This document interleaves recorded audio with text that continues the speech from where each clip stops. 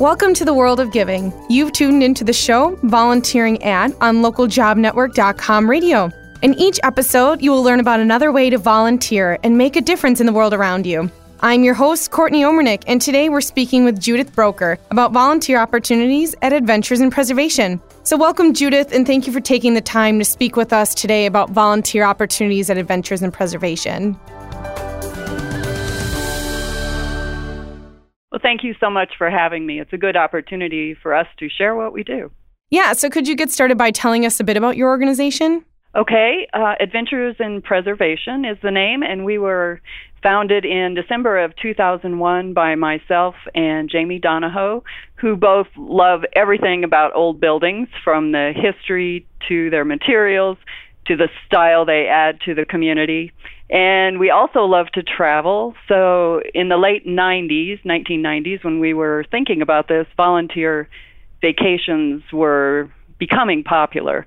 And we just thought, that is so perfect. We can work around the world traveling and helping to save historic buildings. And so from that, we did go ahead and found the organization and hold our hands-on, we call them preservation vacations. It's a type of experiential travel. So that's how we got started. So what do you do there as founder? What is like a typical day for you? Well, my role is program development. Okay. So we get requests really from all over the world. They come through our website. We have a page that says suggest a project or nominate a project. And we evaluate if the building will be used for a good use for the community when it's done, and if it will also be a good experience for people who want to sign up and travel with us. And if that's the case, then we'll take on the project. And so my day is spent, working with community partners and communicating with all the people who send questions about our projects. And like I said, project development. And then Jamie Donahoe, who is the other founder and also active, does a lot of the computer side of it, the social media and marketing and that sort of thing. Mm-hmm. So could you talk a bit about the ties or different partnerships that you have within the community, or you mentioned that you do have partnerships with some organizations? Yes.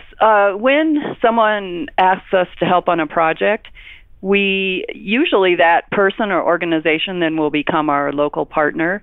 And then they help us set up the logistics locally of where people will stay. And a big part of our trips is not only working, which we do work hard to restore the buildings, but we also take excursions or field trips in the region to see other historic sites or cultural sites or national parks or that sort of thing. So our local partner not only helps us organize the preservation of the building that's important to their community, they help us make the trips a good experience for everyone who travels. So could you walk us through the volunteer roles that you have? Actually, the work that we do is volunteer vacations. So the people who want to go with us register, they pay their own way, and so technically they are volunteers, and they will travel with us either to a place in the U.S. or we go to Slovenia and Albania and Italy and Ghana and, wherever we end up going. And so they are volunteers in that, they are attending and they learn the skill and then actually do the work at the site.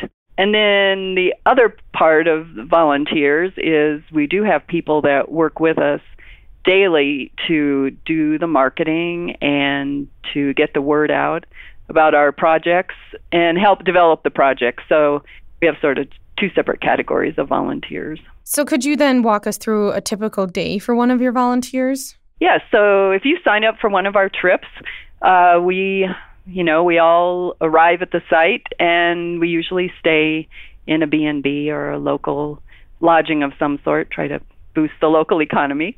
And in the morning, we all get up and have breakfast, and we'll go to the work site, and we always have an expert leading whatever the task is at that particular building. If it's a wood frame building, maybe the porch is deteriorated, so we're learning how to restore all the wooden detailing. Or if it's a stone building, maybe it needs mortar to be replaced, so we learn how to mix lime mortar and repoint.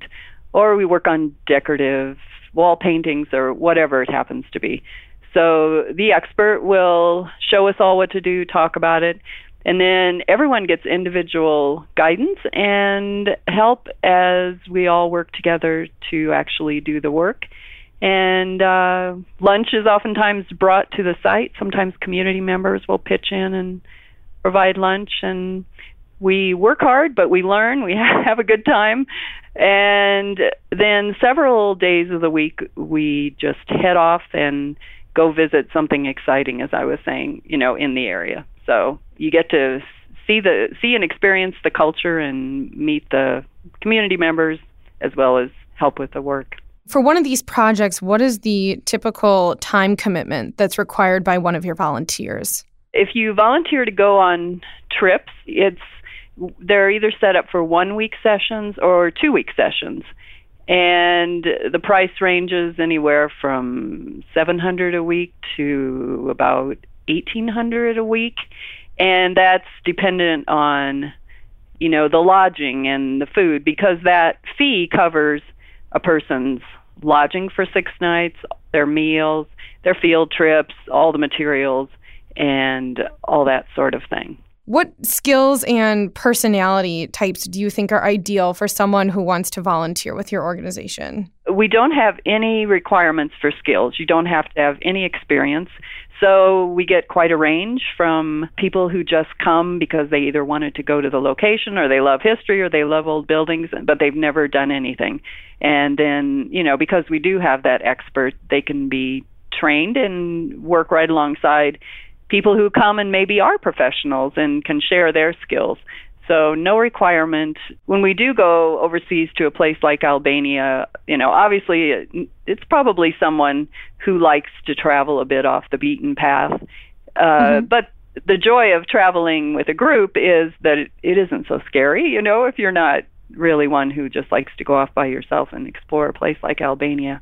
I would say most of our people just are out to help the community, but to have an adventure.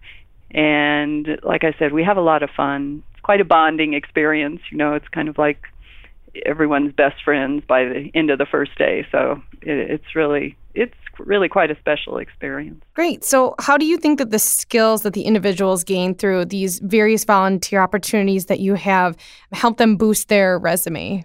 Well, for students, it can be used as an internship or in addition to a certain class that they're getting credit for, because they actually get a chance to go do some work at a project site as opposed to sitting in a classroom and learning about it. They actually get to go out and do it.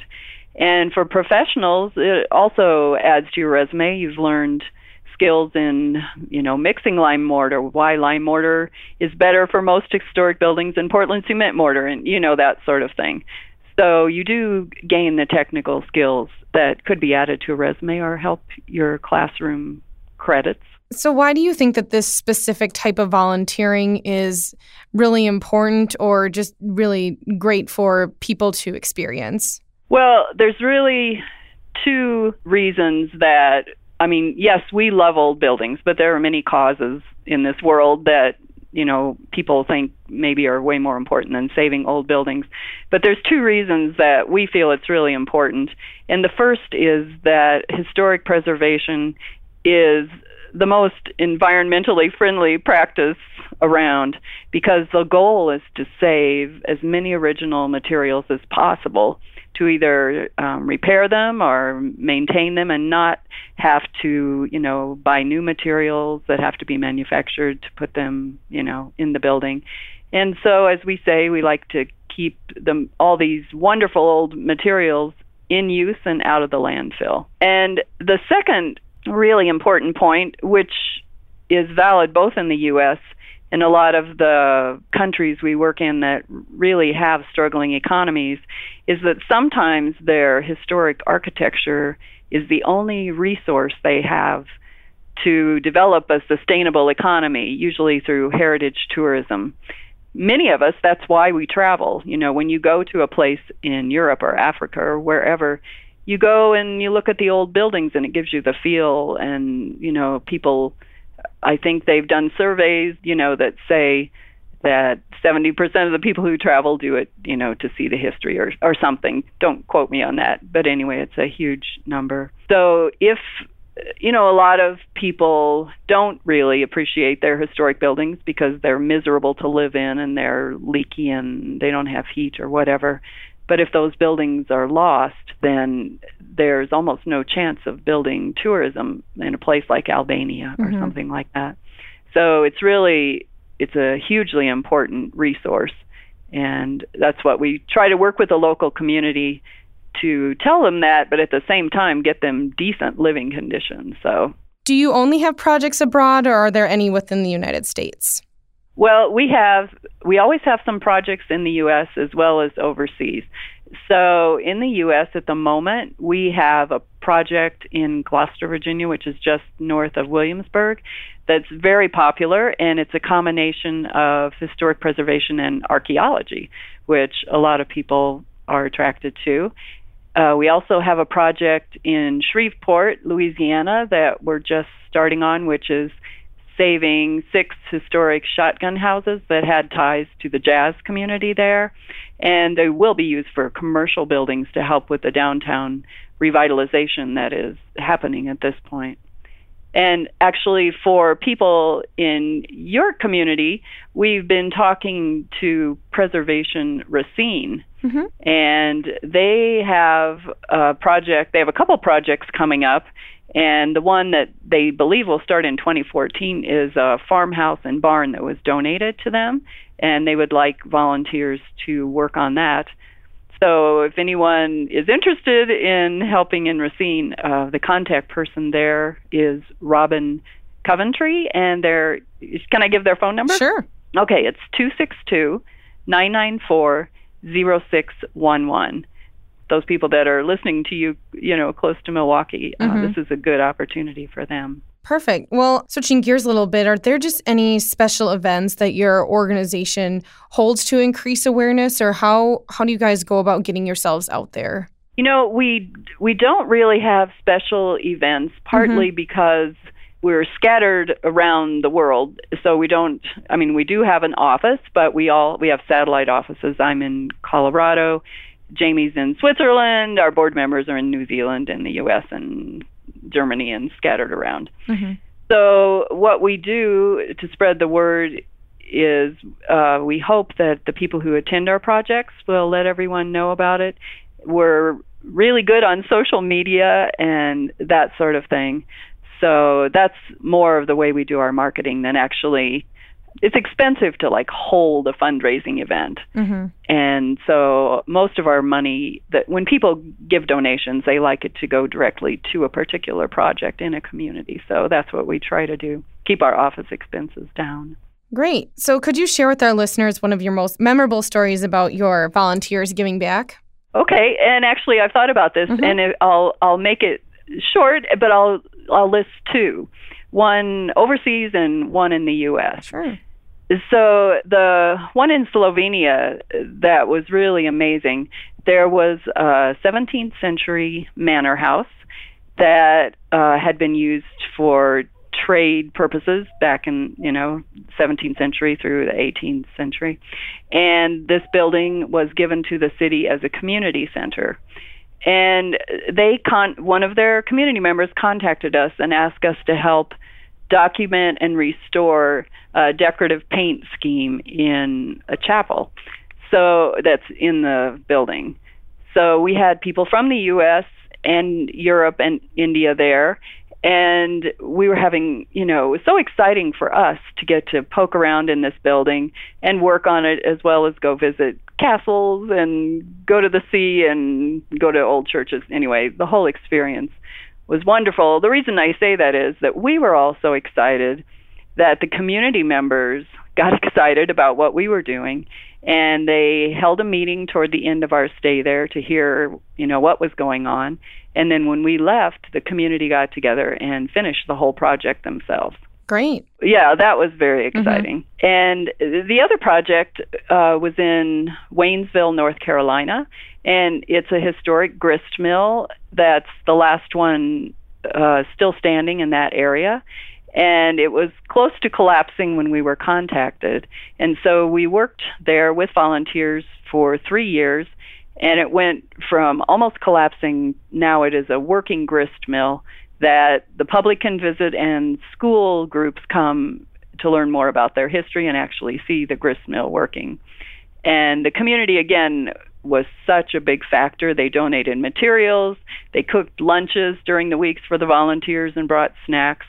And it was such a good experience that I believe 1 or 2 of the volunteers who came the first year actually, and were of retirement age, actually moved there. Oh. So that they could, continue to help during the year. So that's been really a special experience for all of us. Perfect. Well, why do you think your volunteers like working with your organization? I think it's a combination of going to a new place, even if it's not far from you, but a place you haven't been before, meeting the people, learning the history, and actually getting your hands on things.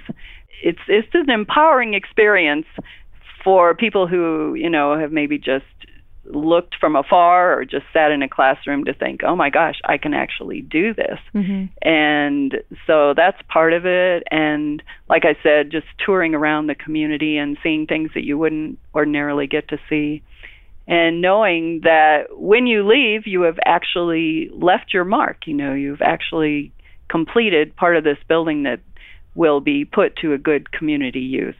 Because what I don't know if I said this before, but when we select our projects, one of the requirements is that the building has to be used for a use that will benefit the whole community, not just to restore it for one family or one person. So we're at the final moments of our program. So Judith, before you go, I'd just like to ask, how can somebody get in touch with you if they want to become a volunteer? If you'd like to just go ahead and maybe list a phone number, an email, or a website. Yes, our website is adventuresinpreservation.org.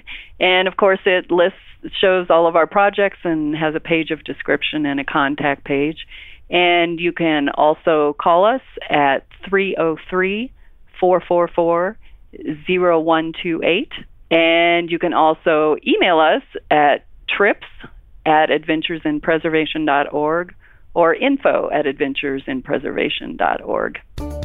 Perfect. Well, that wraps up this episode of Volunteering At. I'd like to thank Judith Broeker for taking the time to speak with us today about volunteering at Adventures in Preservation. Please feel free to email us with any organizations that you're interested in learning more about, or your testimonials about volunteering to ljnradio@localjobnetwork.com. Once again, this has been Courtney Omernick for localjobnetwork.com radio, and thank you for tuning into today's program.